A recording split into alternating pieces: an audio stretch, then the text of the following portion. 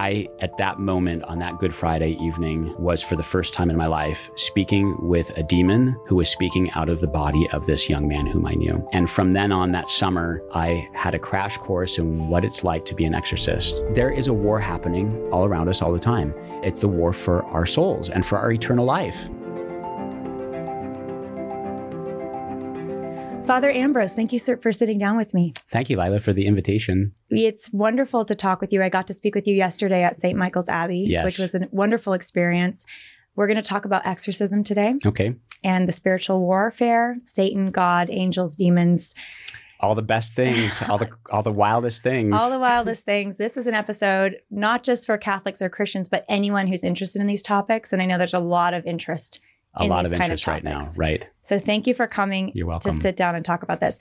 One of our sponsors today is 7 Weeks Coffee. 7 Weeks Coffee, as you may have heard before in the podcast, I've talked about it before, is my favorite coffee brand. So this is what I drink every single morning when I wake up. My husband makes me a cup. My favorite roast right now is Ethiopia Medium. It is smooth and balanced and delicious. This is gourmet coffee that is pesticide-free, organic, low acid, and it's just amazing. It's amazing coffee. The best part about 7 Weeks Coffee, the reason that I am a proud supporter of this coffee company, is that they give 10% of all of their revenue, not just profits, to the pro-life movement. They're supporting Pregnancy Resource Center. So every time you drink a cup of coffee, you are part of building the pro-life movement. It's called 7 Weeks Coffee because at 7 weeks is when the baby's heart is beating, and it's about the size of a coffee bean. If you want to order 7 Weeks Coffee, join the coffee club with me. You can use the code LILA at checkout for 10% off your order. Check it out. You're going to love 7 Weeks Coffee. Let's start with, let's also make sure folks know you are an exorcist.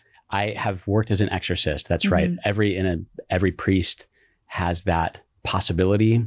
And so part of my priestly ministry has involved deliverance ministry and exorcism. So that's, is a part of my priesthood and has been for the entirety of my priesthood. Okay. I can't wait to get into what that looks like, what that means. Okay. But let's start with who you are today. Okay. So you're Father Ambrose. Father Ambrose Christ. Right. My name is Father Ambrose Christ. Okay. I'm a Norbertine canon regular from St. Michael's Abbey here in Orange County, California, and recently also from Corpus Christi Priory in Springfield, Illinois. So I'm dividing my time between two houses of our order, one in Illinois and here. My home community is St. Michael's Abbey. So I'm a Norbertine priest. Wonderful. What is that? What is a Norbertine? Yeah, what is that? Okay, what is a Norbertine? Explain that for people listening. Good. So in the Catholic priesthood, there are different ways of being a Catholic priest. And my style of the Catholic priesthood follows a religious order founded 900 years ago, a little more than 900 years ago, which is we are canons regular. That means we're priests who live together in monasteries like monks. We pray together, we work together. It's a common life, and we take the religious vows of poverty, chastity, and obedience. So we're following one of the many traditions in Roman Catholicism of following the spirituality of a particular saint or a particular lifestyle. And mine is one that follows that order founded by Saint Norbert of Xanten in 1121. So wow. That's kind of probably too much information, but it's a little corner of religious life in the Catholic Church that also involves the priesthood. And I come from a thriving monastery here in Orange County, a large and thriving and growing community. It is thriving. I go there and there's tons of people, not just priests and religious, but lay people walking around, hanging out. It's a hot spot. People love it there. Monasteries are supposed to be kind of like lights on the hilltop, drawing people to Jesus Christ. And it's rare to see that in the modern world. Yes. I think most people have never encountered a monastery, unless they went to like Italy, or right, something like that. Right. And in fact, I think if you know where to look, even in our country and certainly in this region, you can find these lights shining on the hills. And I hope people come in and visit us there in St. Michael's Abbey in Silverado Canyon. So wonderful. Well, let's get into exorcism in a minute. But first, I want to hear how you knew you were called to be a priest. Great. Okay. Well, that's we priests often get that question because it's so unusual for a man to forego life in the world and forego family, a wife of my own and a family of my own, and to follow Jesus Christ more closely like this, which is what we understand ourselves to be doing. So I grew up in Colorado. My family are all still there, and a very kind of ordinary parochial Catholic upbringing. Went to the parish school, live my life with my family, attending mass regularly, receiving the sacraments. I went to a Jesuit boys' school for high school, and then off to college and university. And I was pursuing kind of an academic career path, studying history and political science and the classical languages, ancient languages. And so I was definitely on that route. I always had this inkling in the back of my mind that maybe God was asking me to be a priest. I didn't take that very seriously, Lila, until I started running more quickly away from the Lord in college, like many young people do. So I got to know the Norbertine order through a very providential set of circumstances, and I visited an abbey of our order in Pennsylvania. I really fell in love with the idea of the priesthood joined with the monastic life and this ancient tradition of how to live the Christian life in this very focused and intense way. So I was in graduate school in England at Oxford University, and I was then realizing that I had to stop running from the Lord. So maybe some of your viewers and listeners have heard the story of St. Augustine of Hippo, who was kind of a wayward youth, and he definitely was running away from the Lord. And he stopped running, and he said something that I got to know St. Augustine through his writings and in my studies very intimately. And so he was a friend of mine, as it were, and I saw in his life very much of my own life as a young man. He said, "Our hearts are restless until they rest in you, O Lord." And I was living this amazing life in graduate school on a very prestigious scholarship at Oxford University, had everything, I had the world at my fingertips.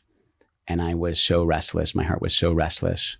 So I finally stopped running, and I looked around to different monasteries of our order in England and in Belgium and in Philadelphia, and finally found my way to St. Michael's Abbey in Southern California. And when you said you were running from the Lord, yes, you used that language. What does that mean? It meant that I knew very clearly what God's holy will would be for my life. Not necessarily whether I would be a married man or a priest or a consecrated religious, but I knew that he wanted me to obey his law and to follow the 10 Commandments and to live a thoroughly Christian life. And I was wrestling with that. I didn't want to do that always. I wanted to be a wayward youth, drinking too much and womanizing and all of the things that young people can fall prey to, right? If the Lord is not the center of their life. I knew that the Lord wanted to be the center of my life, and I was running away from that. Now, there's such a contradiction, I think, for the modern sensibility of a religious who's celibate. Yes. Because it's enough for people to think, oh, I'm going to get married and be monogamous. I mean, that in and of itself is a debate for some people today who say monogamy is not natural or possible for especially men. And so there's this conversation happening about that. But then to have someone say, well, not only am I, I'm not monogamous, I'm even more so, I'm celibate. So there's, that's the life choice for me. And it's a dedication and obedience now to God. How does that work for a priest? Yes. What if there's people listening right now who are wondering, that's weird. Something's weird with this. There's something unnatural then I would with this. ask them, I would say, well, what about the life of our Savior, Jesus Christ? He was a celibate. What about the apostles who were called, many of whom were married when they started following the Lord? But we understand from the Acts of the Apostles, we understand that they put away their wives and their families for the sake of the gospel to follow Christ more closely. That's what we learn from the early Christian church. So what we learn from the Holy Scriptures, and especially from the Acts of the Apostles, we learn that celibacy is a gift. It's a vocation, it's a call and a gift, not for everybody, but for those who are called to that, God gives the grace to live it. And it's just so free and beautiful and challenging and difficult, but it's a beautiful life. There is that beautiful story from the gospel, the rich young man who comes to the Lord and says, Lord, what must I do to inherit eternal life? And the Lord says, well, go and sell everything and give what you have to the poor and come and follow me. And that man, the gospel says, goes away sad because he can't do it. He didn't have that call. So not everybody has that call. Everybody, every believer, every man and woman is called by their biology to live as a married person. That's how the Lord built us. That's how God built us. And he calls some people out of that natural state of marriage into what we call a supernatural vocation of celibacy, and for those men who are called to ordained ministry as a priest. So So that's in a nutshell. And it's a beautiful, liberating, there's a freedom that comes through the religious profession of the vows, poverty and chastity, celibacy for the sake of the kingdom, and obedience. We ministers of the church, we are meant to be at the disposal of the whole church, the whole people of God. And so that freedom comes from these vows, which free us to be completely the Lord's. It's beautiful. Well, so many have spiritually benefited, myself included. So thank you for your yes to your vocation. Yes. My audience knows I'm very Catholic, so yes. I love the gift of our religious and our priests. Where would we be without our priests? We wouldn't have our church. We wouldn't have our Catholic Church. I just have one more thing to say about that. Do. Just one more little thing, because especially for folks who are watching and listening who might not understand Catholicism so much, which is perfectly understandable. We are meant to be visible signs on earth. We celibates are meant to be visible signs on earth of the state that everybody will live in heaven. We are supposed to be like the heavenly state where, marriage lasts until death parts the couple. And of course, that relationship, because of the intimacy that they share, carries on into heavenly glory, but not as marriage. Marriage ends, and there is no marriage in heaven.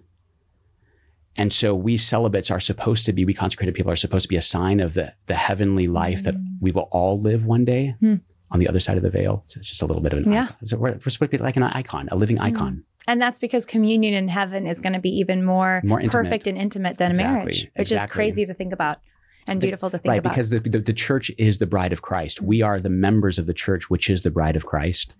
So that spousal relationship with our Lord, the bridegroom, the divine bridegroom, the Savior, will be every bit as intimate for every person in heavenly glory. That's the union that will be the most perfect. Beautiful. Yeah. So when you became a priest, did you think that you would end up being, at least for a period of time, an exorcist? In no way. You're like, that's not what I was signing up for. I didn't ever imagine that would be a part of my priestly ministry. And in fact, those priests who are doing the work of exorcism and deliverance ministry usually say that. If there's some priest out there who strives or in some way wants to be an exorcist or functioning as an exorcist, that's usually not a very good sign, because it's not the sort of thing that we should aspire to exactly. So how did you become an exorcist? Yes, it's a great question. The monasteries are often places where people who are struggling with all kinds of things, psychological issues, spiritual wounds or issues, or in this case, very serious spiritual wounds or issues like demonic obsession or infestation or possession, they come to the monasteries to seek help, because a lot of people know that's a place where I might find help and I can't find it anywhere else. So it's not unusual for an abbey like mine to have people coming and asking for this sort of spiritual help of deliverance from demonic influences in their lives. So a few years into my priest, I've been a priest for 15 years now. And a few years after my ordination, there was a young man with whom I had a kind of a paternal relationship. I knew his family well. He was receiving some spiritual counsel, and his family were very closely associated with our abbey. And it turned out that as he was wrestling with some very serious psychological issues and seeking psychiatric care and even some kind of psychiatric collapse in his life, it became obvious to those who were trying to help him that there was something more going on than merely the psychological or the psychiatric.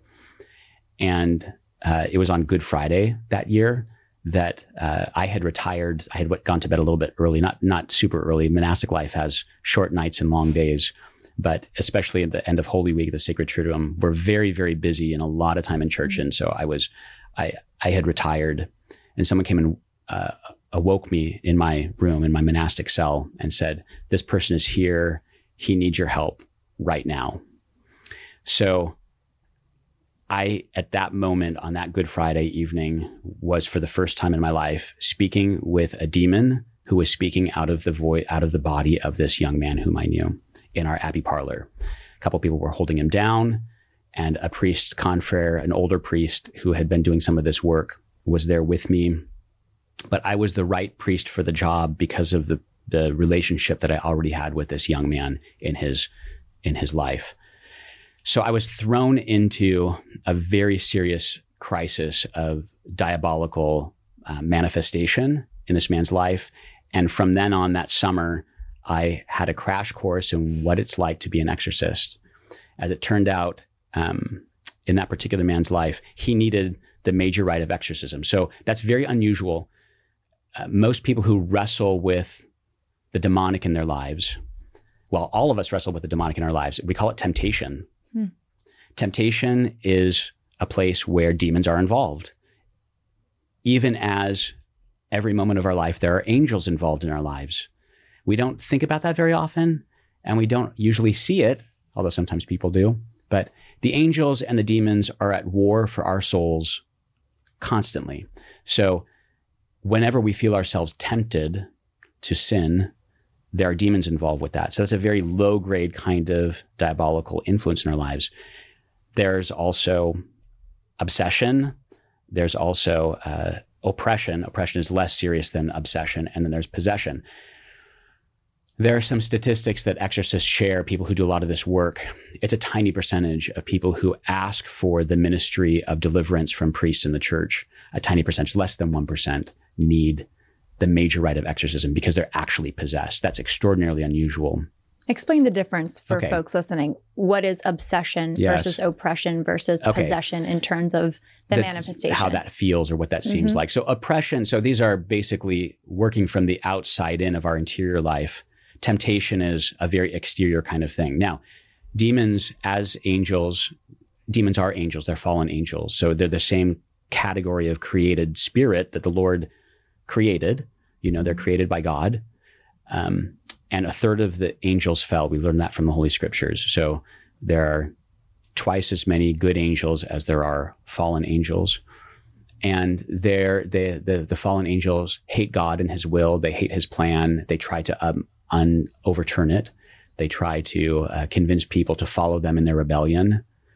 And there's a lot we could say about that, Lila. To put all of our hearts at ease about that, you know, all of that is under the huge overarching umbrella of God's will. Even what's happening, even what the demons are doing, God permits that because he knows that the victory is won. He knows that Jesus Christ, our Savior, wins in the end and wins already.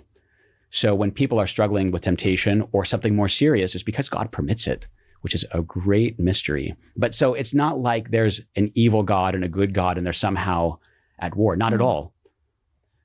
Everything that happens, St. Paul says in the letter to the Romans, everything works for the good for those who love God. Everything works for the good. I've heard it said that the Lord permits it for, like you're saying, bringing out greater good and the sanctification of those people, even if they're being afflicted and it wasn't their fault in any way, that God is going to do amazing things with that person. He's creating this, it's like a master soul that he's helping develop in that person. So in a way, it's a crown of glory, even though it's a huge cross, but you need the cross before the crown of glory. That's exactly right. And the people I've encountered who wrestle in these more serious ways with the demonic, they are people on a fast road to holiness very often, especially when they start to embrace the means at their disposal through the church, the sacraments and these rites of exorcism and so forth. It's beautiful. Their purification is intense. Our next sponsor is Public Square.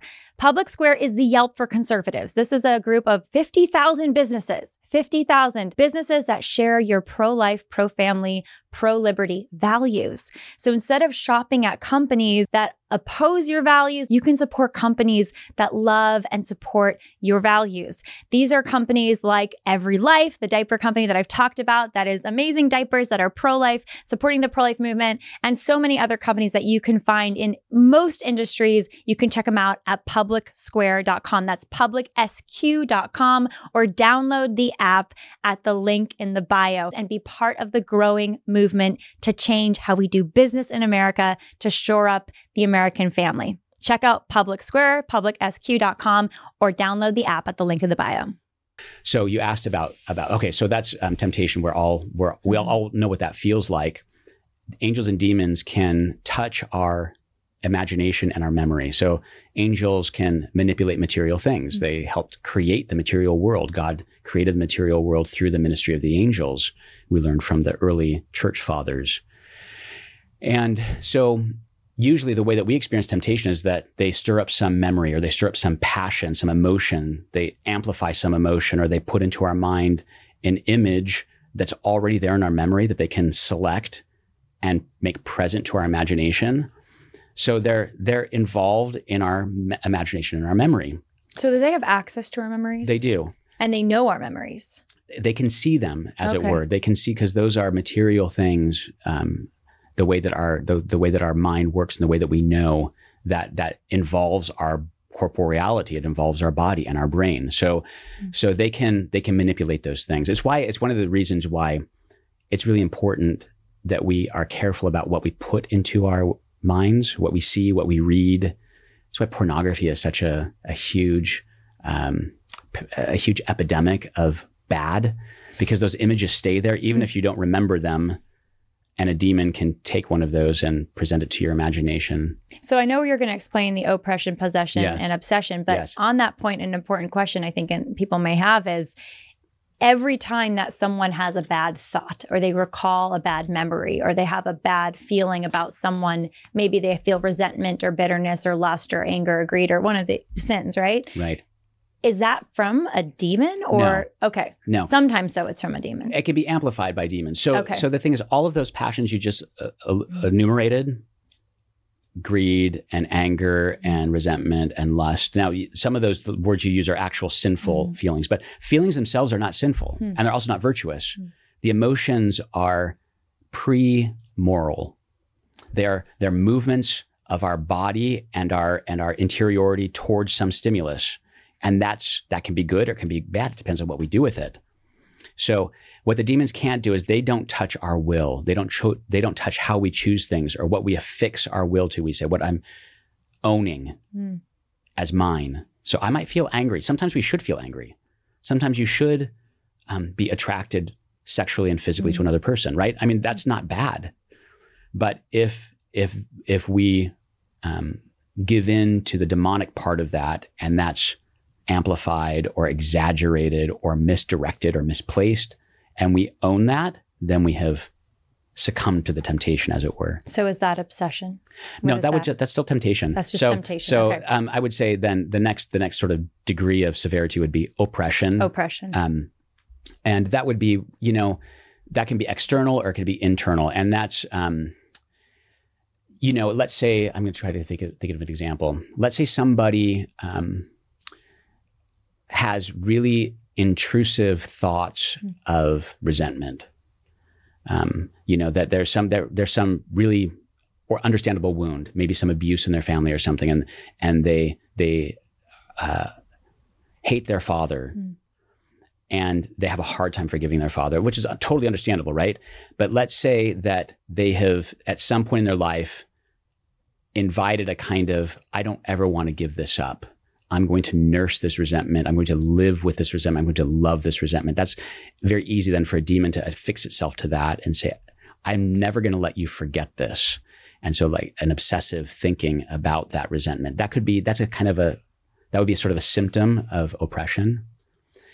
If let's say that something like that becomes so ingrained in the person where even though let's say they have forgiven their father, and they've made peace with this difficult past, and they're following the Lord closely, and they're trying to live in love, and they say, I don't want to resent him.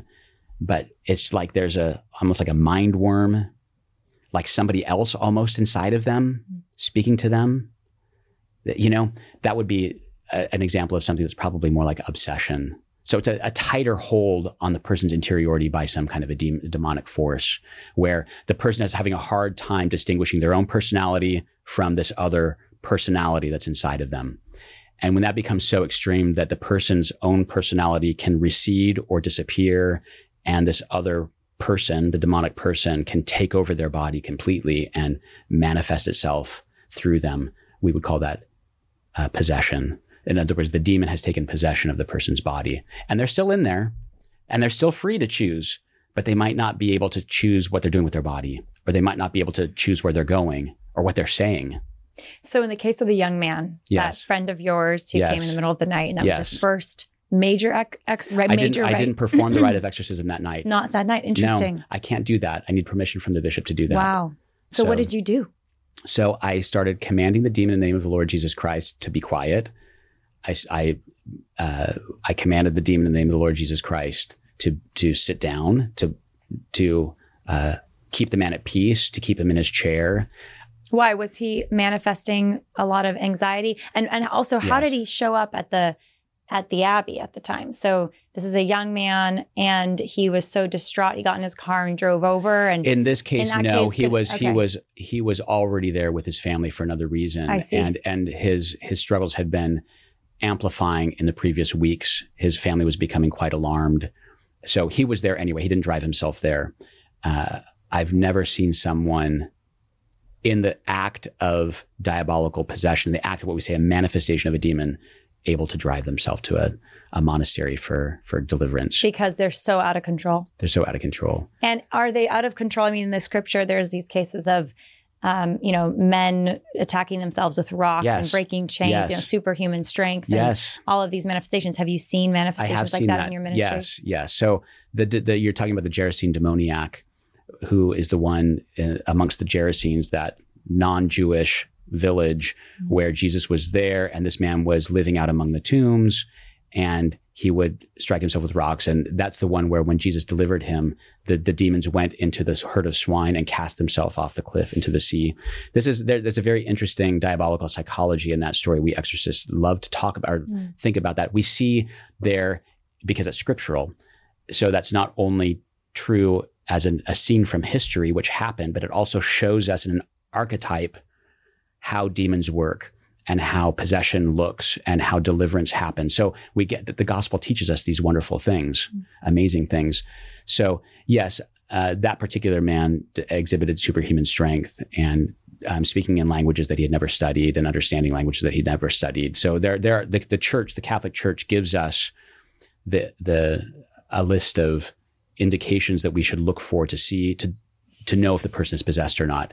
Both of those are some of those demonstrations: superhuman strength and the knowledge of things that they can't possibly know otherwise. So can a possessed individual physically harm themselves or others? And they often do. To the degree of killing someone else?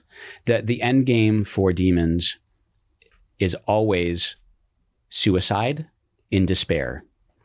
Because what a demon wants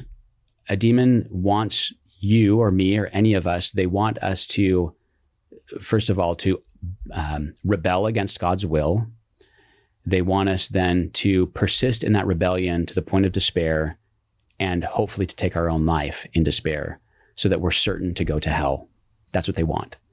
But that would require the person chooses it to some degree. There's some level of choice for them to go to hell. Absolutely. They have to actually choose it. At some point in that long, sad story of that trajectory to despair and then eventually suicide. And it doesn't have to be suicide, but they want the kind of angry despair that is an act of rebellion against God. And at some point along the way, of course, the person would have to choose. We can't be caught unawares in hell.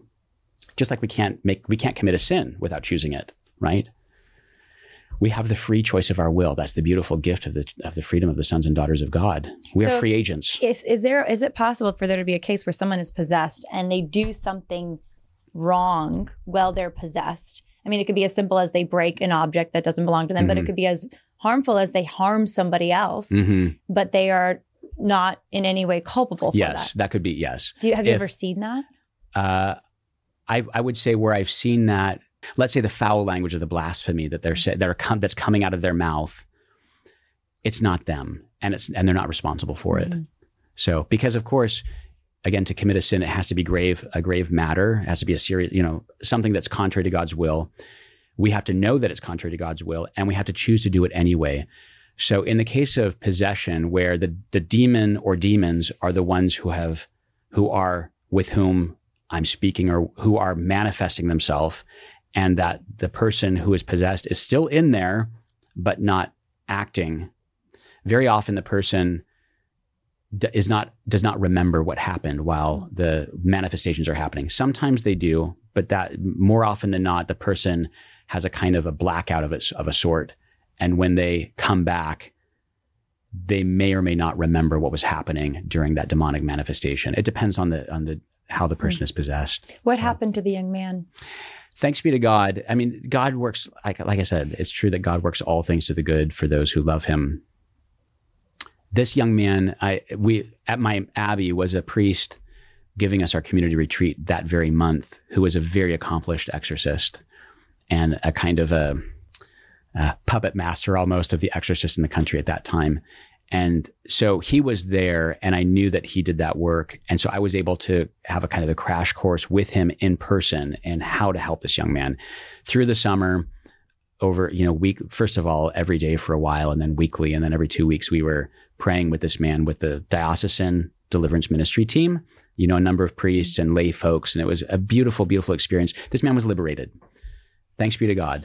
He's alive today, married, putting together a family, recovery. He's recovering. He'll be recovering probably for the rest of his life. But that was when Christ is always victorious. How does it happen that someone becomes possessed? Yeah, it's a good question. There are a lot of ways. There can be everything from dabbling in the occult. Ouija boards are extraordinarily dangerous. Ways of opening oneself up to demonic forces that are already out there waiting and giving them an opportunity to enter into one's life.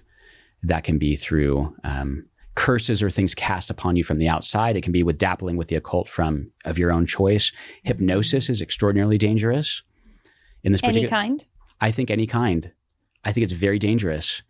Any place where we relinquish our own control of our interior life and allow other things outside of us to manipulate that, like a hypnotist or astral projection, all of these things where people are thinking, I'm going to try to surrender myself to something outside of me who is not Jesus Christ.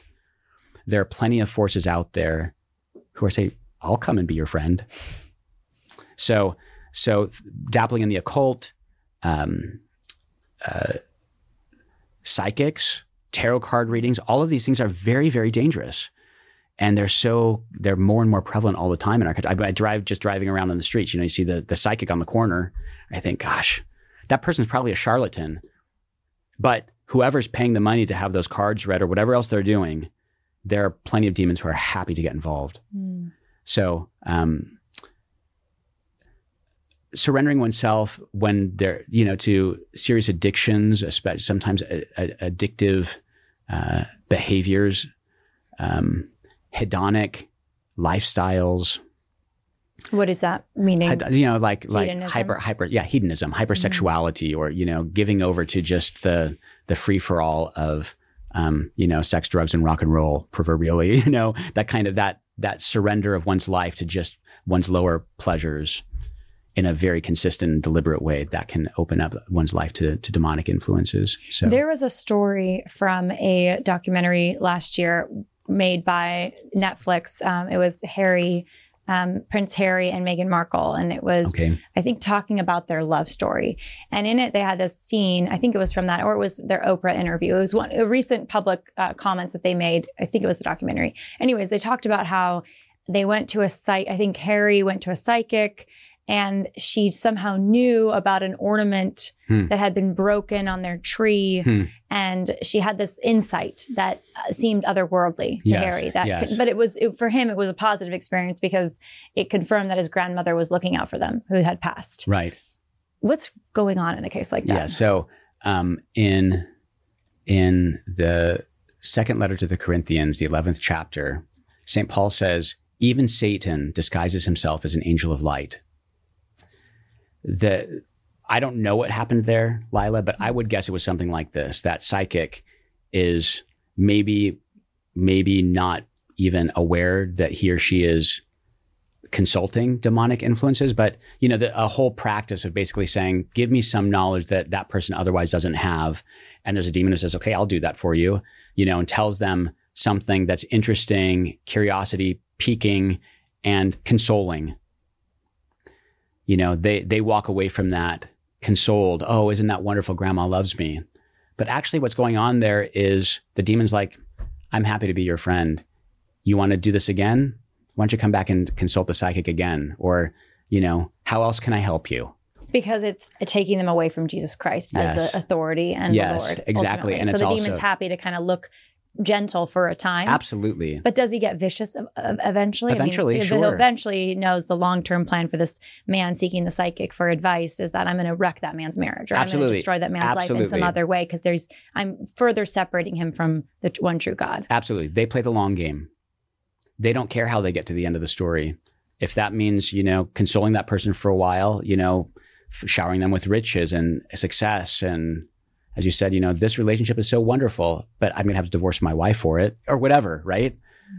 Yeah, absolutely. They will disguise. They're liars, deceivers, and they're way smarter and more powerful than we are. So there's probably people listening who are like, okay, this is scary. Yeah, crazy. Maybe they have been to a psychic once, or maybe back when they were younger, they play with tarot cards, or they're listening, or maybe they were living the hookup lifestyle, and they're like, okay, shoot. Am I trapped? Am I trapped? I've opened myself up for demons. What would you say to anyone listening who is concerned about their spiritual welfare, but they're not sure what to do? Right. What's the answer? Okay. I think that, the answer is always drawing closer to our Lord and Savior, Jesus Christ, and to his church and to the sacraments. So there is nothing more powerful on the face of the earth than the sacraments of the Catholic Church. So if someone has had a rough past, hedonic lifestyle, all of the sins of one's youth, and they're worried because of what we've just been talking about, that, wow, I might have really opened myself up to some bad things in my life. Go to confession.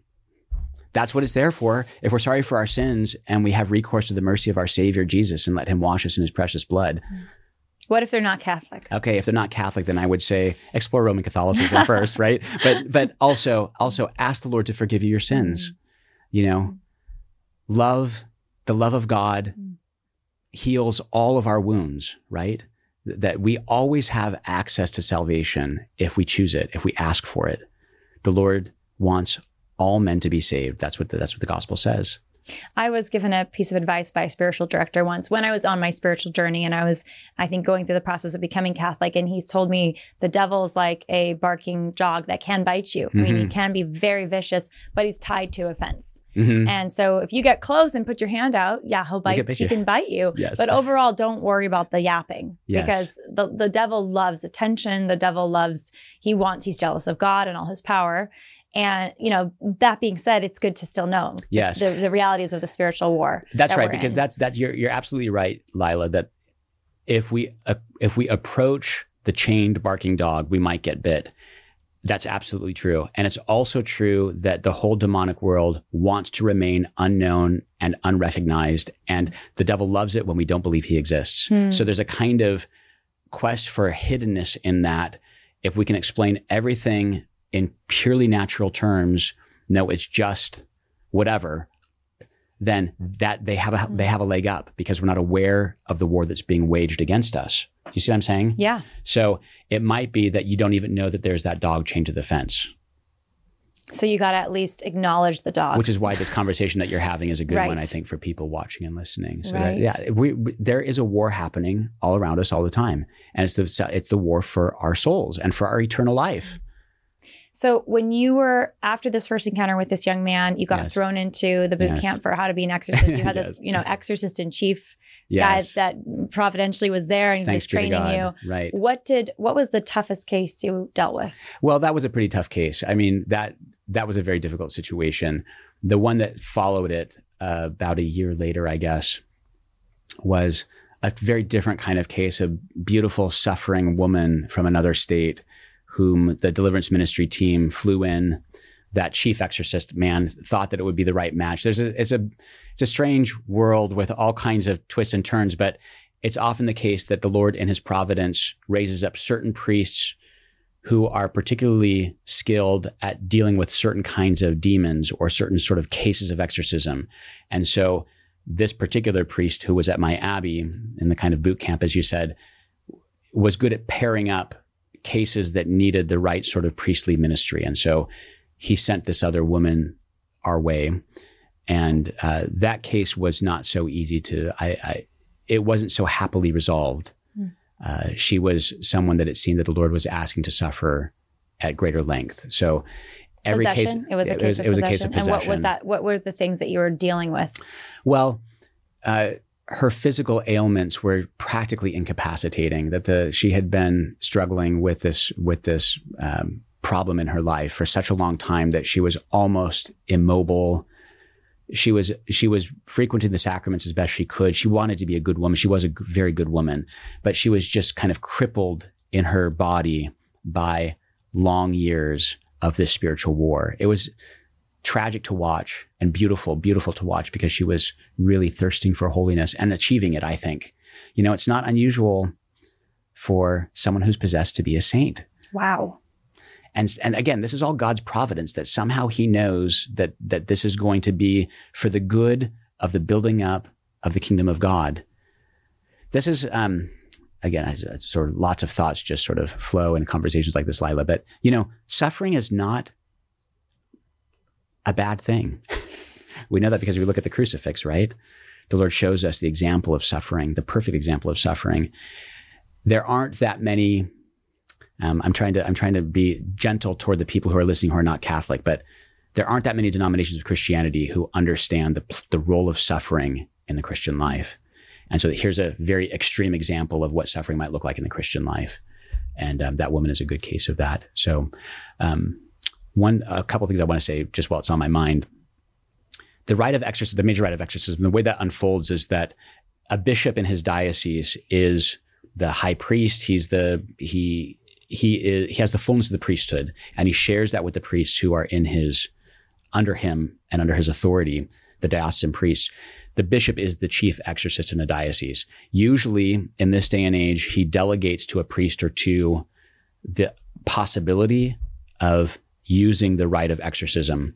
And so that's why it requires the permission of the bishop. Demons are legalists. They know all of the truths of the faith.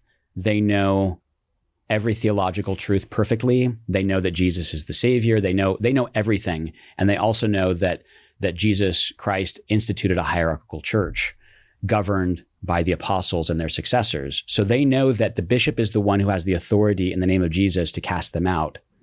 And if the bishop doesn't give another priest that authority, then the demon they'll tell you this: you don't have an authority to cast me out. Wow. Have you been told that by a demon? Well, no, because I have the authority. Okay. but they got you. Yeah, they're legalists. They're perfect intellects. So you have to cross all the T's and dot all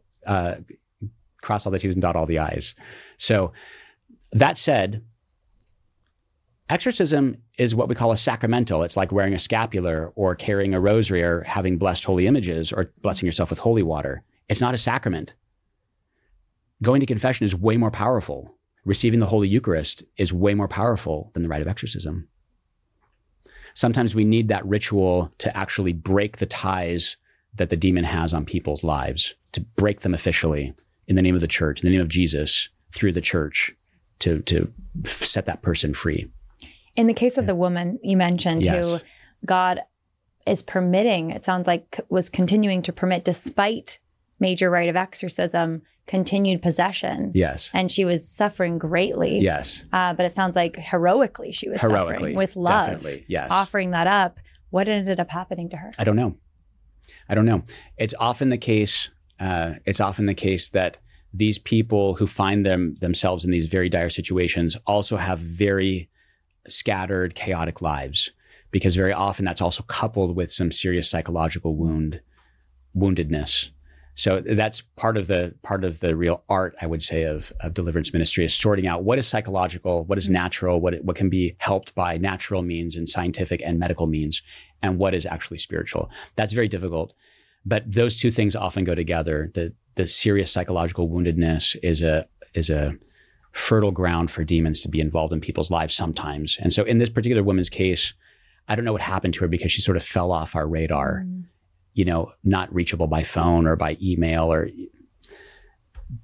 one of those beautiful strugglers whose life was just difficult in every way. So in any sort of population, so I think about like San Francisco. So I'm from the Bay Area, and walking through the streets of San Francisco, there's a lot of suffering homeless on the streets, drug addiction, traumas, folks acting out, half naked. I mean, really tragic scenes, and, a humanitarian crisis, I believe, in the city because of how we're handling it. But in those cases, you're clearly seeing a lot of mental illness on the streets. How often is that obvious mental illness also, would you say, a case of demonic activity? I would say, again, I'm not an expert exactly in this, and I don't want to people to think that I'm, sort of authoritative in this opinion that I'm going to give you right now. Demons love to capitalize on the weakness of individuals wherever they might find them, whether that's through some addictive personality or family woundedness or moral weakness. In the case of mental illness, demons love to capitalize on that. So they will certainly, I think almost always, make that person's struggle worse because they can, because they're punks and they hate us. So there's a weak, suffering person who's psychologically wounded, they'll make their life worse. And I see that often as a priest. I have just a story about that. I was walking onto a psychiatric ward to minister to a Catholic who was actually locked into the psychiatric ward for a few days. And I was taking that person Holy Communion and going to hear that person's confession and sort of minister to them in that very serious situation they found themselves. So I walked into the psychiatric ward in my habit with the Holy Eucharist in a pyx, and the response of the other people, the other psychiatric patients on the ward was very, very interesting. Some I could see immediately manifesting demonic activity because a priest walks in with the Holy Eucharist. They probably weren't aware that was what was happening to them. There was another. How could you tell that it was demonic activity? Well, sometimes they'll shout at me, blasphemies, get out of my sight, you wicked priest, with really serious language. I mean, that kind of thing, abuse, verbal abuse, just on seeing me. Because this war is very, very real and it's present all the time. There was one young man on that ward, actually, as I was ministering to this young man. Of course, in a psychiatric ward, nothing is private. We had to sort of put ourselves in the corner, but there are people watching it because it's a psychiatric ward. So it wasn't like we were the two of us, in a private situation. This one young man, he was a teenager. He kept walking around the room, looking and looking and looking. I could tell he was hoping for some kind of word of peace from the priest who's in there on the ward with the Holy Eucharist. He probably didn't know that. And I could see that there's a man who probably has some kind of demonic activity in conjunction with his psychiatric issues, and he's looking for help, So that's a long way of answering your question. I think often there is demonic exacerbation of these crises that we see all around us. I'm certain of it. It has to be the case. What's your advice to someone listening who is wondering, okay, I have this in my family, or I myself am facing it, some mental health issue, or some like deep wound or resentment that they carry, unforgiveness. What's the proper lens to see this through? Maybe they think they're listening like, okay, I need deliverance ministry. I need deliverance ministry. Do all people need some kind of deliverance ministry, would you say? What would be your general advice? That's a really good question. I think that we all need the sort of deliverance that comes from the saving gospel of Jesus Christ. We need to be saved from our sins. That's deliverance, The ultimate. It's the ultimate deliverance. We need salvation is what we need. And I would say that in all of those places that you enumerated, that kind of clinging to a resentment or family woundedness or problems with addiction in one's past or one's family history or whatever, yes, that's all place that needs deliverance. But it probably doesn't need specific deliverance ministry from a priest or the deliverance ministry team of a diocese. It probably doesn't need that. It probably needs a good confession. Very often in confession, we priests will also say deliverance prayers. Let's say someone is confessing regularly some addictive behavior that they're trying to shake, and they're going through all the proper means. They're, in the 12-step program, and they're doing this, and they're stuck, or they're struggling with, adultery, and they want to get over this struggle, and they have a hard time, sins of the flesh or whatever. Sometimes we'll pray a deliverance prayer there in the confessional to say, well, if there's a demon associated with this particular struggle in your life, we'll ask the Lord to free you from that. So there's that kind of, we call that minor exorcism or deliverance, which is very common in the sacramental life of the church. But no, I don't think people need to be alarmed that I need to call the bishop or call the diocesan headquarters, and say, you need to say an exorcism over me. Meaning you would know if it was really possession, you would know. That's right. It's not like you're wondering, am I possessed? You would know. You would know. It would be so bad you would know. That's right. You would be desperate. You'd show up at the monastery Yes. at St. Abby's. Your life will have already come apart completely, Okay. and your life is basically not functional for you. So if someone's listening who is Protestant or evangelical, we've got a lot of listeners who are. Yes. And they're saying, well, they've had experience where in the name of Jesus Christ, I bind this evil thought. And I think Catholics can do this too, because there are certain prayers that you can pray, exorcism prayers you can pray as not as a religious person. Right. And people listening who are evangelical would say, well, the Lord, I feel, has given me, maybe they have this own experience in their life. I know friends of mine who they felt that they were in experiences where there was, they thought demonic oppression perhaps, or activity of some kind. And by saying the words of, scripture and by calling on the Lord, they felt they were able to free themselves from that. And they're maybe even in prayer ministries where they help other people and they pray prayers over other people. Is that all? How do you see that as a Catholic priest? I see that that's the Lord's work through his believers. Christians are Christians, So even if someone in from the perspective of a Catholic priest, they don't have the fullness of the sacramental order, but they're Christians and they call upon the name of the Lord Jesus and he hears their prayers. We have a lot in common. We have a lot in common. In a certain respect, a lot more in common than we don't have in common. That's a great consolation, isn't it? So yes, of course, the prayers of the faithful, the prayers of Christian believers are powerful. We know that. We have that great confidence as believers. That's a beautiful thing. And so if we call upon the name of the Lord Jesus, if one of your evangelical or Protestant, followers is doing that and it's effective in their life, that's because Jesus wants it to be effective in their life. Thanks be to God. Thanks be to God. Thanks be to God. It's very consoling to know that he's available for all of us to call on him. Absolutely. Even if you're not even a believer yet and you're saying, help me believe, the Lord wants to come. At the name of Jesus, every knee shall bend under heaven, right? Every knee shall bend at the name of Jesus. That name is powerful. Words are so powerful, so powerful. Names are so powerful. It's why we only have a certain small number of the names of the angels from scriptures. They're big creatures. We don't deserve to know their names. Wow, that's an interesting. Michael, Raphael, Gabriel. That's an interesting point. So you said earlier there's 2/3 angels, 1/3 demons. Yes. And you said that's in scripture. Yeah, that's the book of Revelation. So a third of the angels fell from heaven. Yes. So talk to us more about that. These angels. What are they doing? What are they doing? What are they? The good angels or the fallen angels? The good angels. We'll talk about them for a minute. Yeah, let's talk about the bad ones for a little while. Yes. The good angels. So, when I became Catholic, I discovered that the Catholic Church teaches that you have a guardian angel that God gives you, at least one.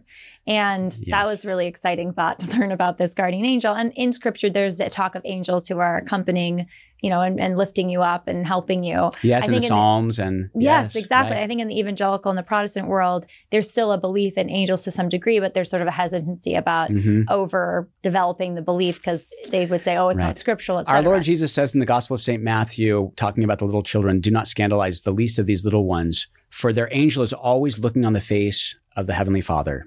It's from the words of our Savior.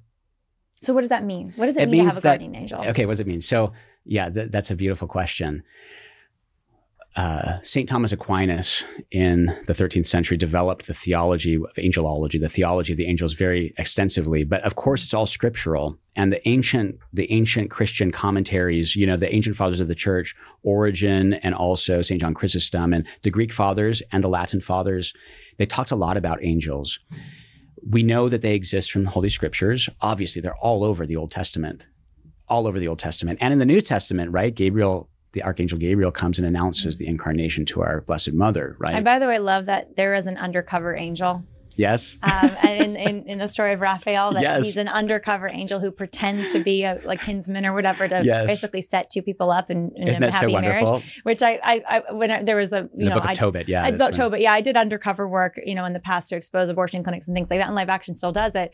And there was a debate in the church among some Catholic theologians about is it ethical to do undercover work and represent yourself as something you're not for a time to accomplish a certain goal. And I would just say, well, what about the angel? Right. Well, I would say, and they're angels, they can do what they want. So, I mean, well, that's fair. Meaning the morality that binds angels is different from the morality that binds humans. Or it's often the case, sometimes in scripture, especially in the Old Testament, we have examples of things where it seems like, well, that's not an example to follow. Abraham's deception of the people in the land he took his wife to and said, no, she's my sister. There are things that we see that are scriptural that we say, of course, that are not to be imitated. But can angels do evil things? No, absolutely not. Good angels, yeah. So in that case, they always do God's will perfectly. Mm-hmm. They cannot stray from doing God's will. So the debate at that time was, is it possible to do undercover work representing yourself as something that you're not for a period of time? Which, by the way, is all acting. But right. Is that possible to do that morally? And I would argue yes, and there were many that argued yes. And I thought one example of that could be that the angel did that, and he wasn't committing evil by doing it. Mm-hmm. It was part of the will of God. Certainly, for different ends, but it was still a good end. The angels certainly can never do anything but God's holy will. And actually, just to wrap that part, we don't have to dive into that right now, Lila, because that would take us a little bit far astray as far as the morality. That would be a moral conversation, which is a very interesting one, an important one. It's always true that the ends don't justify the means. So the examination there has to be, are those means legitimate or are they sinful? And that's the whole question. And we can say certainly with the angelic world, there's never the possibility of an angel using a sinful means to achieve God's will. We might not understand exactly how it works, but we can be certain that the means that they choose will always be good means, never wicked means, if that makes sense. Of course. So the guardian angel question, there are so many of these creatures. There are billions and billions of that scriptural language, myriads upon myriads serve him. There are billions and billions of angels. St. Padre Pio said that if we could see the demons, it would darken the light of the sun. If we could see them, it would cloud the sky so completely that the sun would not shine on the earth if they were visible and material. That's the demons. I mean, so we have some amazing kind of revelations of the mystics about this. Each of us is assigned an angel when we're born. Every human being, man and woman of every race. At birth or conception? At birth. St. Thomas says it's at birth. Wow. Yeah, he says that St. Thomas talks about that in the Summa. He asked that question. And of course, this is not defined by the church. This is just theological reflection. But as long as the child is in its mother's womb, it's protected by the mother's guardian angel, which is a beautiful thing. Beautiful. And that when the child is born, that's when its guardian angel is assigned to it. And what's that angel's job? The angel's job is, first of all, to protect it physically, to protect that child, and to bring it to the saving waters of baptism. Every person born after the fall of Adam and Eve is born into a state of sin, and we need salvation. So the angel's job is to try with all its might to have the gospel preached to that person so they can be saved. Because then the angel's job to protect it and to help it to grow in virtue and to help it to achieve the end for which God created it, that is heaven, will be much easier. So what should you ask your angel for help with in the day-to-day? Everything. Absolutely everything. Your angel never sleeps. They're looking upon the face of God. Its sole task is to get you to heaven, to help you to get to heaven, to protect you. You can ask your angel to inspire you with holy thoughts. You can ask your angel to go ahead of you to prepare that conversation, that difficult conversation you have to have with your husband or with your children or a business meeting. You can send your angel to console someone who's suffering. They want to be involved in our lives. They already are. And someone listening who, again, is maybe not Catholic, and they're thinking, okay, it sounds crazy priest. It sounds crazy priest. No, of course not. But it sounds nice. But I would just ask the Lord for that directly. Absolutely, I would just ask the Holy Spirit directly to help me with those holy thoughts or to help me in the conversation. And this is, the conversation I've had with my, Protestant brothers and sisters about, well, what's the point of Mary too, with her intercession when you have the intercessor of Jesus Christ? What's your response to that? The role of the angel versus the Holy Spirit or our Lord? Yes. The Lord loves to use what we call instrumental causality. That's a philosophical expression. But how is it that you got to know about Jesus Christ? Some person probably preached the gospel to you, right? Who teaches you who the Lord Jesus is? Your mother, your father, a good friend? He didn't come and appear to you directly. He used that instrument, that person. The Lord loves to use instruments to affect his holy will. Why? Because he wants to share his goodness. Our Heavenly Father created the whole universe. He wants us to be able to share in what it feels like to pour out goodness upon one another. So he loves to use instruments, the saints in heaven, the saints on earth, the angels. He shares his creative goodness through these instrumental causes. So that way we can all become his hands and his feet and his face and his voice. Does that make sense? Of course. So of course beautiful. We should talk to the God the Father, and we should talk to Jesus, his son, of course.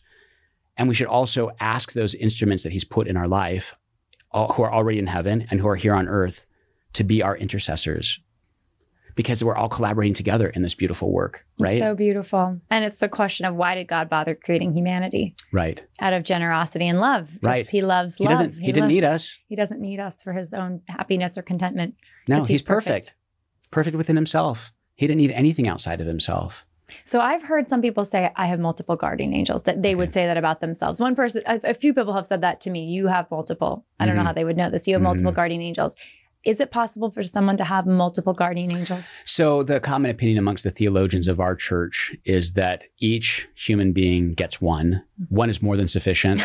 It really is, and all don't other things. Don't be greedy now. Don't be greedy. It's more than sufficient. And it's funny, we don't properly utilize the one, right? Right. So can you possibly utilize more than one? There's also some common opinion that if there's some office that a person has that requires a greater protection or a greater protection, then they'll have a priest assigned. So it's common opinion that a priest at his ordination is given another angel, or a bishop in his diocese. Or we might imagine, certainly it's true that each country has a guardian angel. We even get that from the scriptures. I was going to ask the angel that of the churches about countries and cities. Yes, countries and cities have guardian angels, because these are arrangements of humanity that need a special kind of protection, unique from just the protection of each individual. How big does a city need to be to get an angel? I don't think it needs to be big at all. Can it be like a settlement of 5 families? Perhaps. These are mysteries that we don't really penetrate. It's not like God has not revealed these answers to us. We'll see that one day. We do know that the children in Fatima, the children who received the apparitions of Our Lady in Fatima a little over 100 years ago, before Our Lady appeared to them, the angel of Portugal appeared to them a year before to prepare them to receive these beautiful apparitions of the message of the Blessed Mother in Fatima. So the angel of Portugal showed up there for those kids to teach them how to pray and to show them what was about to happen. So we do see, even in modern, again, these are not scriptural revelations. These are church approved, extra revelation outside of the ordinary kind of course of revelation. So back to demons for a minute. Okay. I wanted to ask you about some of the craziness we see in the culture today. Yes. Because a lot of people who listen to the podcast care deeply about that, or they're concerned about it. And, we talk about the sexual revolution and the last few decades, and just the manifestation of the proliferation of pornography, abortion, 2,500 abortions every day in this country, the divorce rate, more people are born to a single parent now today, non-intact families.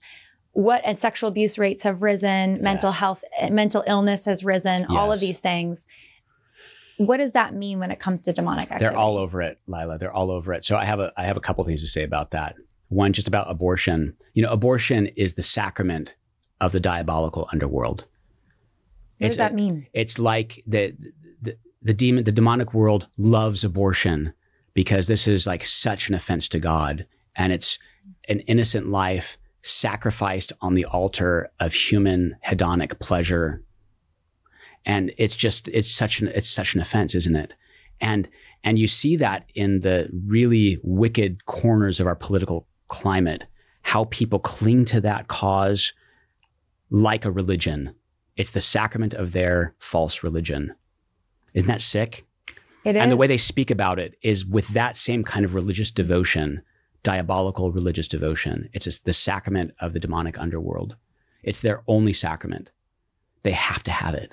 So when it comes to a girl facing an unplanned pregnancy, she sometimes just she faces this wave of fear, insecurity, anxiety, all of these things and temptation to have an abortion. You think the demonic is at play there? All over in the temptation. Absolutely, in the temptation.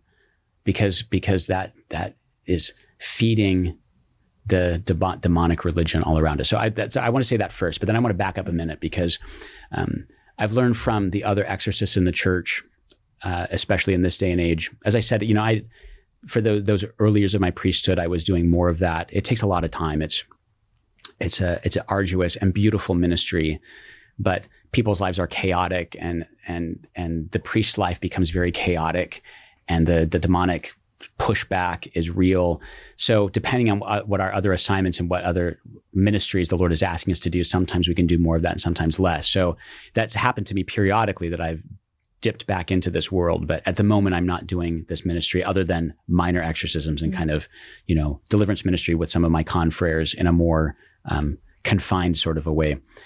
But I've learned from the other exorcists in the church about what they learn from the demons who speak back to them in this ministry, because you're talking to real personalities who are talking through these people, and they're liars and they're deceivers. But there's a kind of a dance that happens where the person who is possessed, their personality has to be separated from the demonic personality, and then that demonic personality is cast out of them through the ministry of the church and through the power of Jesus Christ. And while that's happening, it's a whole conversation and a real wrestling match. In that conversation, that wrestling match, we learn a lot about some of the strategies of the demonic in this day and age.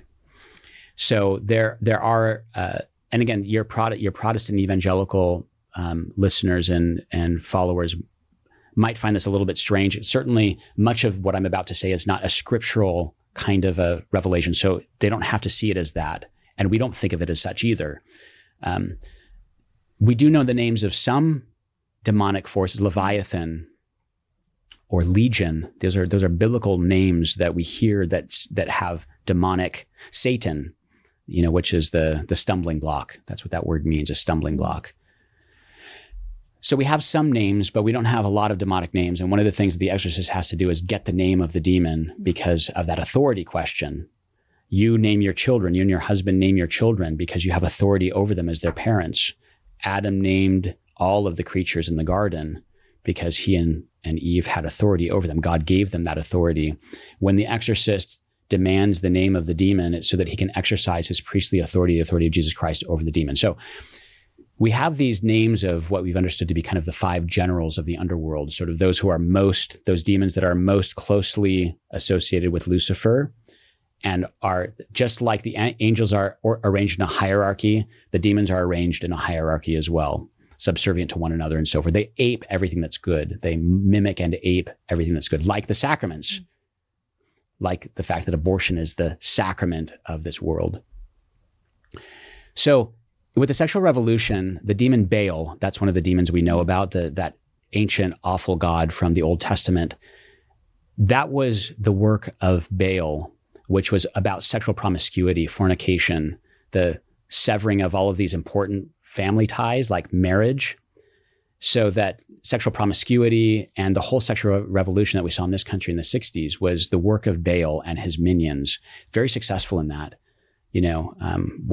with all of the divorcing of human intimacy from the act of procreation. So that's artificial contraception, the no-fault divorce, all of these things. And that was to pave the way for then the next demons of these generals who could come and do their work. Asmodeus, that's a biblical name, who is the demon of male homosexuality. And so further... That's not politically correct to talk about. No, of course it's not. But it's true, because if we do... What is human intimacy for? It's for the procreation of children between one man and one woman. God has blessed that with a covenant that we call holy matrimony, right? That's what human sexuality is for. And for the intimacy of the spouses, but especially for procreation. So it has to at least be open to the procreation of children, even if that's not what's going to happen because of infertility or all kinds of things. So male homosexuality was the work of Asmodeus, run rampant in our culture, and follows upon, as you can see, if human sexuality and promiscuity degenerates, then you can open the world to male homosexuality. Following shortly upon that is Leviathan, the demon Leviathan, who is the demon of female homosexuality, of that kind of masculine slant. Followed quickly by Lilith, the demon of female homosexuality, of the more kind of seductive femme fatale sort, followed quickly, as we've seen so much, by Bohemet, the demon of abortion. Because once all of that human sexuality has completely degenerated, what's the end in view? The abortion of the killing of God's most innocent and weakest and most beautiful creatures. And we know these names because exorcists have actually heard the devil, the demons admit. Yes, that's that how we know they are this. that demon, or they're commanded by that general demon. One or the other. Wow. One or the other. So what is the solution to this? I mean, the sexual revolution has created so much havoc. I work in education primarily and trying to inspire the good through, podcast is one of those projects, and help people learn how to heal from wounds and learn what the truth is about relationships and all this stuff. But I mean, it's a spiritual warfare. It's spiritual warfare. Absolutely. It's not just intellectual or emotional, but it's spiritual. Yes, that's absolutely true. It's absolutely true. It's spiritual warfare. And the more we can, I think, the more we can incorporate into our political activism and our work on the natural level of just building up family life and community and relationships, healthy relationships, all of these things that you and your podcast are striving for, right? Building up the kingdom of God in all of these ways. If we couple that with, first of all, knowledge about the spiritual warfare, and then prayer against it, and a real kind of engaging in that war to the degree that our Lord asks us to, we can win. Christ is already victorious. I mean, that's the good news of the gospel, isn't it? So looking at the sexual revolution over the last few decades, a lot of people I've talked to are just feeling kind of hopeless about the state of things. Yes. We're in California. It's especially dark here. Yes. Do you think there are, by the way, more demons in California than in other states? I think so, only because there any place where you see that degeneration in all the ways that we see the culture degenerate, politically and otherwise, of course there's going to be more demons involved. It's hard to miss them if you walk on the streets of any downtown area with the zombies of the drug addiction, homeless problem, right? And you see, okay, these poor people, it's not their fault in a way. Maybe it was at some point, I don't know. But you think, gosh, it feels like this place is crawling with demons. So what I'm hopeful about is that, yes, demons, I think, helped initiate and tempt and create some of this destruction and free will. Human beings choosing to go down the path, because the demon can't force you to do anything. You got to choose it in the end. So, and the good thing is, like the girl who's experiencing abortion temptation, like there can be her angel encouraging her, or God sending her angels, human beings like an angel to encourage her. And you can always choose life. Like that's always the option. What do you think is going to happen though in the next decade or two culturally? Gosh. If the people of God get activated spiritually and in every other way? Well, I think that, we see, I live in a monastery, Lila. So my perspective on it is something of an outsider's perspective into the culture. Well, that's a good perspective. I hope so. It seems like the battle lines are being drawn more clearly. Maybe in the 1960s or in the 1970s, maybe it wasn't so obvious who was at work. Because it's such a gradual degeneration of the culture in those decades, right? It's like little by little, the demons played a long game, just as the kind of wicked people in the political order played a long game. As we see more clearly what's dark and what's light, I think that helps us in a way to have the confidence to lean into where we can be victorious, like the overturning of Roe v. Wade. That was a triumph that most people were not expecting, don't you think? Yeah, of course. Many were so surprised. It was such a happy surprise. It happened. And so I think to see that as well, maybe it took a kind of division of the camps so that victory could be won.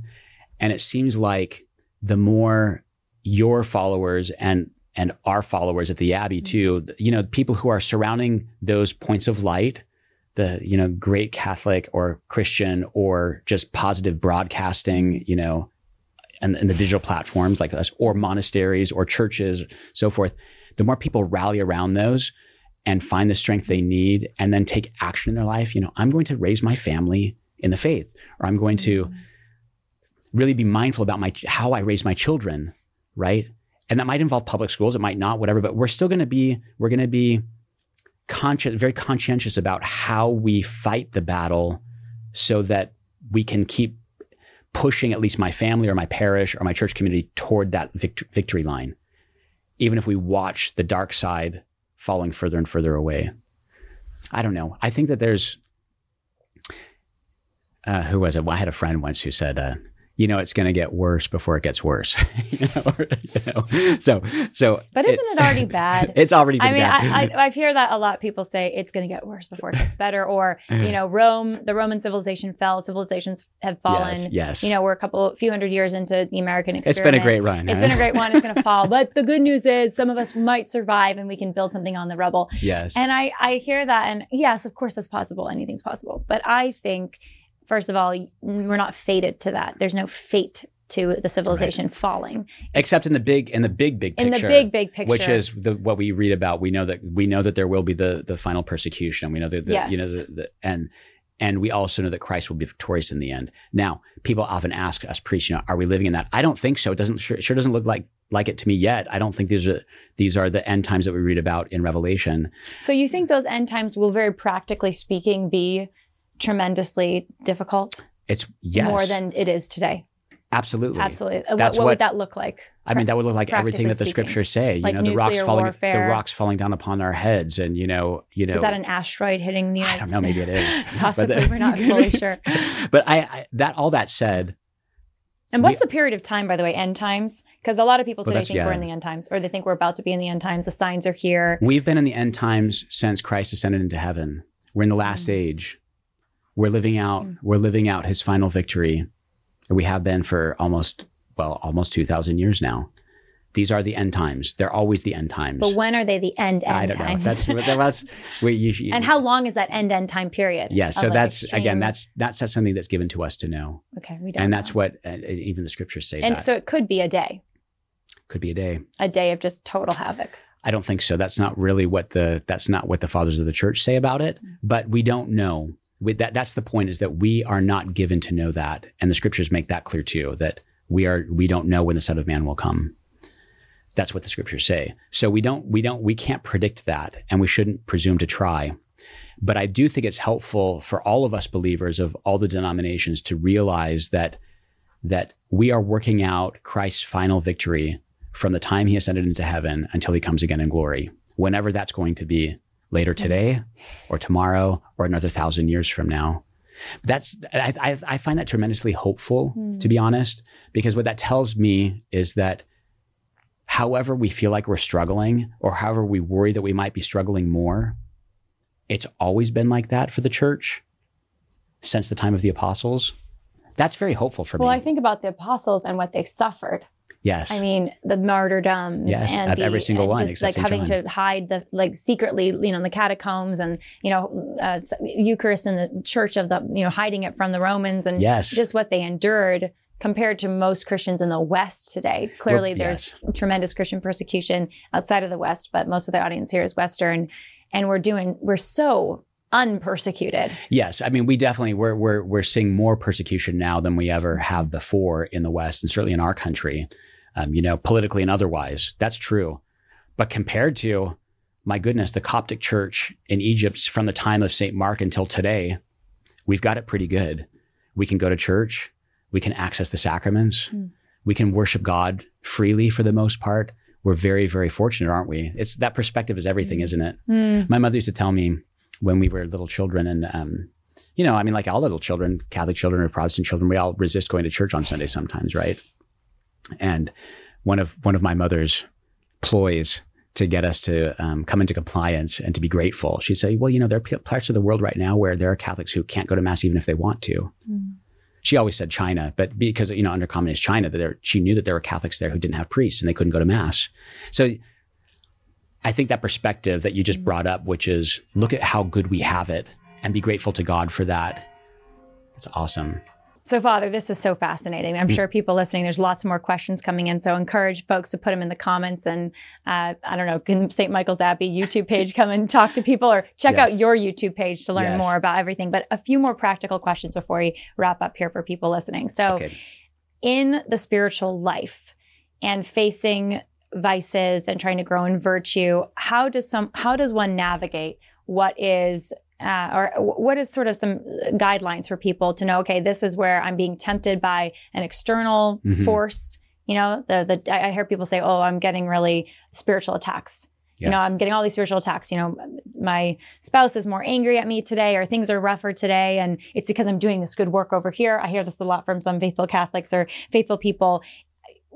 Is there some rules of the road for how to discern what one is dealing with in one's life, and to understand what are the forces at play? Because a lot of the times I think it could just be your own weakness. Yes. It could just be your spouse had a bad day. Yes. You know, don't just go right to this is a spiritual attack. Yes, spiritual warfare is real, but you know, I think there can be some harm sometimes in over spiritualizing. I couldn't agree with you more, Lila. I think that there is harm in over spiritualizing everything. It's true that the demons and the angels are involved in all of those things that you just said in God's almighty providence. So it might be that there is a correlation providentially between your spouse picking at you or being more irritable because of the good work you're doing over here, whatever. That might be true. Our response to that as Christians is always going to be the same. And that is that I need to love my spouse and I need to do what's right and good according to God's will as he manifests it to me. I'm going to respond as a believer anyway. Sometimes if we overinterpret our life in merely spiritual terms, then things start to feel and get kind of weird. You know, our life as Christians is not supposed to be weird. It's supposed to be like a leaven in the dough, right? Or like the light on the hill, or like the seed that grows into the huge plant, right? We're meant to be, we're meant to live a life that is transformed by God's grace, not taken out of the natural world and made something like a bauble on a shelf. And if we over spiritualize everything that happens to us, sometimes life can feel like it's a bauble on a shelf and not a real life that we have to live. Don't you think? Yeah. But then also, I think, how do you avoid under spiritualization? Yes, right. So that's because there's some people who say like, oh, I've never been tempted by the devil. It's just my own free will and my own weaknesses. So yeah, I'm sure some people face it, but it's not mine. And also, even if it was happening, why does it matter whether or not I know it was the devil? The temptation feels the same. Right. And I have to have the same response, which is to reject the temptation. Right. I think that sometimes then in that case, that excess on the other direction could make it so that people really stop praying because they're interpreting all of their life in such a natural way that they don't remember to bring in the supernatural and have recourse to prayer or to interpret something in a positive way that says, okay, well, even if I'm struggling right now for whatever reason, or, you know, it seems like this week has been really, really bad or met with a lot of hardship or a lot of even internal family strife, having the right spiritual lens on that says that, okay, I can persevere through that because I know that this is part of the world that my Savior has given to me to endure this week. So I would say, like in all things, the virtue is in the mean. And if we're excessive in one way or the other, then we're probably going to miss the boat. But if we can have that moderate middle road of not over spiritualizing and also not over naturalizing the Christian life, then we're probably going to be on the right path and be peaceful. That's the whole point, right? And you said, how do I discern? So much of discernment in the Christian life is about restoring, looking for, or restoring, if we've lost it, an interior sense of peace. And I think that that's a good way to discern what's happening. Am I at peace with that thought or with that interpretation? Or how can I pray or look at my life in such a way that I can restore that peace if I've lost it? And that'll help us keep on that middle path, which is that narrow road that our Lord talks about. Any tools or tips for how to restore interior peace or maintain? Yes. Searching for and maintaining interior peace. Right. Jacques Philippe, great book. Read that one. Yes. You mentioned earlier in this conversation, Lila, the name of Jesus and your Protestant evangelical friends calling upon the name of Jesus. That's such a powerful way to maintain and restore peace, is having recourse to holy thoughts and holy things and holy words. For us, also for us Catholics, calling upon the name of Mary, calling upon our Lord's name. So those brief prayers that bring us back into focus, Lord Jesus, Son of God, have mercy on me, a sinner. Or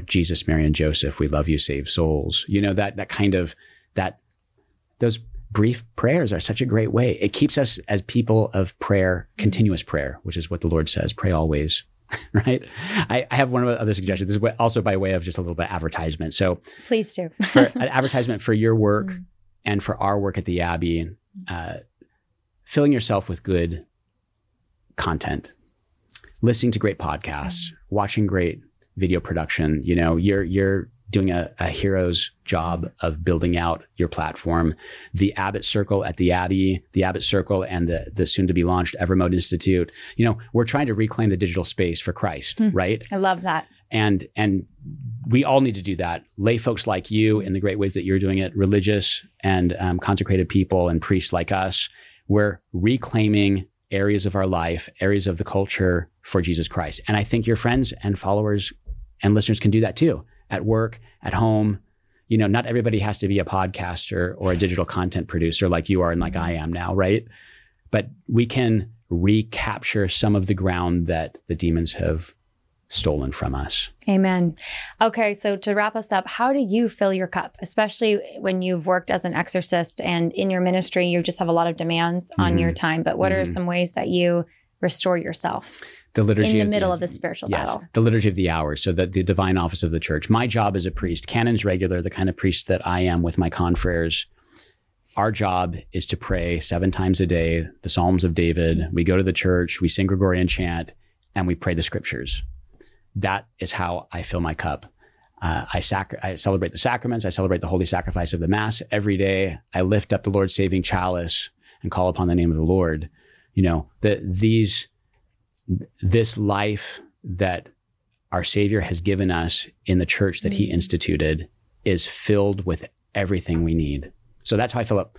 I love praying the divine office with my community. I could not live without it. So praying the scriptures, essentially. Beautiful. Well, my brother, Paul Rose, has Sing the Hours, which is allowing the lay people to join in some of the prayers of the daily prayers, like Vespers and morning prayers and evening prayer. So I'll link that for people later as well. But good. And of course, and then just because I'm such a devotee of the Blessed Virgin Mary, and that's part of our life as Norbertines, the Holy Eucharist and the Blessed Virgin Mary are some of the centerpieces of our spirituality. The Holy Rosary it's like a lifeline. The Holy Rosary is like a lifeline of continuous prayer. So that's another. I would be amiss not to mention the role of the Blessed Virgin Mary in the life of the Christian believer. And we were talking about the sexual revolution and these demonic presences and forces, Lilith, and these evil, the destruction of the child, destruction of marriage, the destruction of human sexuality, and what better model as a response than the Blessed Mother, who said yes to life, who is generously given to us as a mother, who's perfectly pure and good. And such a spouse. What a marriage that was, huh? Wow. That's another podcast, Father. We've got to do a podcast on the marriage of Mary and Joseph. Yeah, let's do it. It's a fascinating one. Thank you so much, Father. You're welcome. Ambrose. Thank you. What a gift this has been to me, and I'm sure the people listening. Praise the Lord. It's been a real joy, and I hope we can do it again, Lila. Where can people find your work? Okay, so look at the Abbott Circle. A couple places, stmichaelsabbey.com, theabbottcircle.com, and soon theevermodeinstitute.com. Awesome. Thank you so much, Father Ambrose. Thanks, Lila. God bless you.